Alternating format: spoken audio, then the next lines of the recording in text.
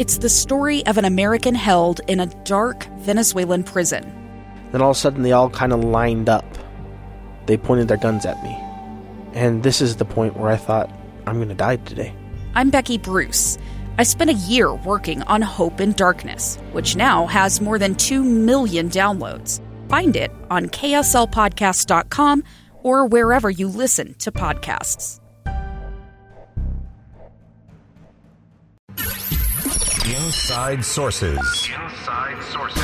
On KSL News Radio 102.7 FM and 1160 AM. We're still watching some of the headlines that are coming out. Wall Street Journal is saying that Nancy Pelosi tonight at 5 o'clock Eastern Time, not far from where we are right now, 3 o'clock our time, that she will announce the formal move to have an inquiry about impeachment of President Donald Trump. Joe Biden is also quoted as saying that if President Trump doesn't quit obstructing, quote unquote, Congress, that then they will have to move forward. So we'll see exactly what Speaker Pelosi has to say here in a couple of hours. As we have discussed over the last several days, last Wednesday and also yesterday, we're anticipating that there will be a lot of conversation, maybe more bloviation about gun legislation and so on, and whether you are for it or against gun regulation.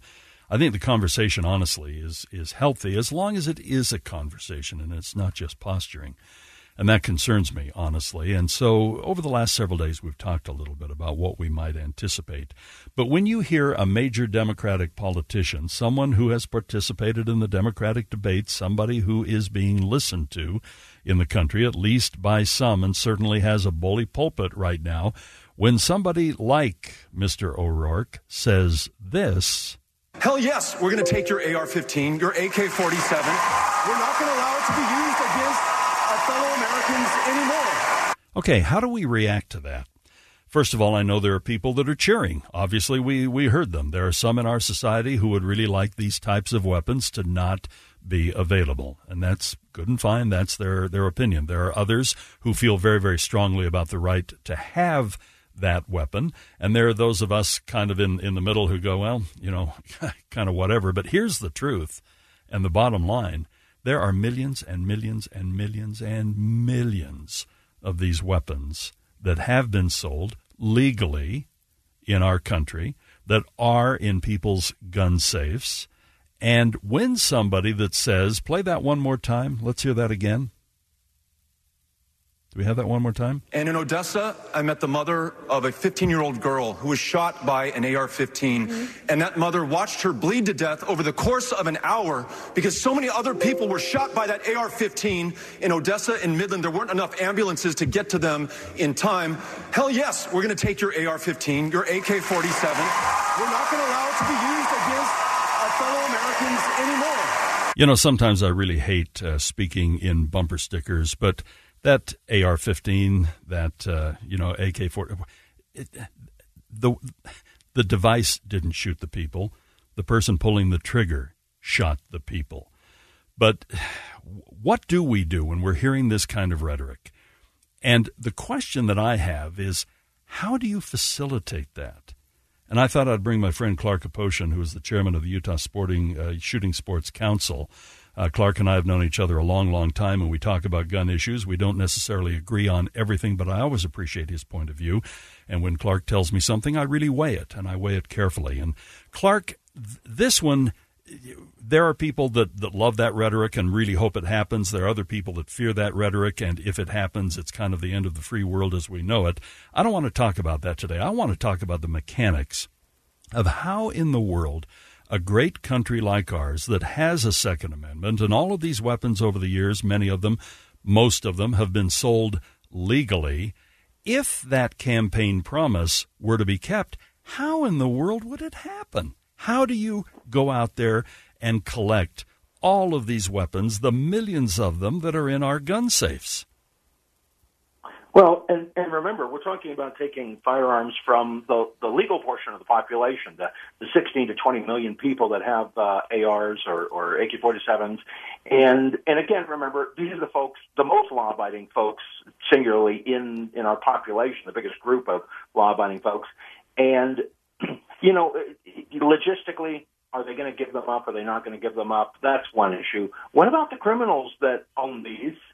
I think that's the bigger question. But logistically, I mean, my gosh, we've got, 70,000 some odd illegal drug deaths every year.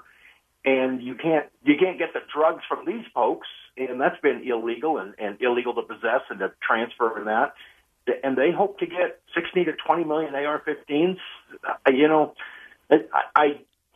Your guess is as good as mine as to how they'll do it. I would imagine if it were banned and possession of such were banned, then every time you had a car stop, maybe they would facilitate that by an increased ability to search a vehicle. I mean, heck, if they can play fast and loose with the Second Amendment and run roughshod over that, I doubt that the law of search and seizure is going to be a big hurdle for them either. I've tried to analyze this in my head, and again, not going yay or nay, and I am nay on the issue, and the toothpaste is out of the tube on this. I think it's an effort in futility, and I think you're going to, as you mentioned, criminals aren't going to turn them in unless maybe at that moment they're more desperate for a drug fix than they are to have their AR-15 for what other dubious purpose. But let's just talk about the legal citizens right now, those good citizens who have purchased their guns legally. I guess there are a percentage of them that would go, hey, I bought it years ago, and what the heck, I never use it, so I'll turn it in and get the money or whatever it might be. But that is a small amount. And then you have those who are really going to be torn up about it. But then you have those who bought it with a purpose. They have very, very strong feelings. Some might even describe them as extreme feelings. And those folks aren't going to turn those guns in. I mean, let's be realistic. They're not going to turn them in. And if the goal is to get all of these guns off the street, I don't know how a candidate, how maybe a future president would do it without serious violation of the Second Amendments and search and seizure and, the rights of private property, Fourth Amendment, First Amendment, Second Amendment, and the list goes on. I don't see how a society can do that, especially when they are guided by the Constitution and the Bill of Rights. Well, and exactly. And Beto is speaking as a proposed candidate and for the executive branch. He's obviously bypassing the judicial as well as the legislative sections of government when he says, hell yes, we're going to take them. Because I think the judiciary is going to have a say in that as well as the legislative. Yeah, and can you imagine if a president did issue an executive order for something like that, the hue and cry, and boy, talk about calls for impeachment. It's just one of those things where he is playing to a very select audience, but when you analyze it and you really weigh it against what the country stands for and what our rights are, the odds of something like that are so minuscule. But one final quick question for you, Clark. Is there anything inside of our country? The only thing that I can think of outside of our country have been when dictators and totalitarian regimes are just craving to take the power and the rights from the people will issue something like that. Has there ever been anything similar to this ever? Well, of course. 1775, the Battle of Lexington and Concord. Was inside what is now our country right now, from one government to its citizens to disarm them and disarm the fledgling 13 colonies at the time. But that was that was Great Britain going against its citizenry and killing them. And then we have 1890. We have Wounded Knee right here, right in South Dakota, where a massacre by government troops was done. And think of the terms, and this is always precluded by a requirement to disarm. And we call these things that occurred massacres, battles, and genocides. In the case of, say, the Armenian genocide, these are not, favorable terms, genocide, battles, and massacres that result from an obvious violation of the right to keep bear arms. Boy, I hadn't even thought of Wounded Knee. I've read that book by D. Brown, and you're absolutely right. They were disarmed. They were under the protection of the government, and boy, what happened there is just a blot and a stain on our history and on what we truly believe. Clark, always a pleasure to chat with you. Thank you for joining us on short notice.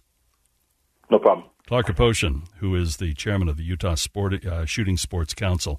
And again, it's not so much a yay or a nay on this. It's how in the world would you go about doing it that has been puzzling me. And boy, you heard all the cheers, but you wonder, I mentioned this yesterday, it seems like there's a whole lot of thinking going on right now, but how much of it is really in depth and going beyond that first statement or that first impression and going, yeah, but how would that work?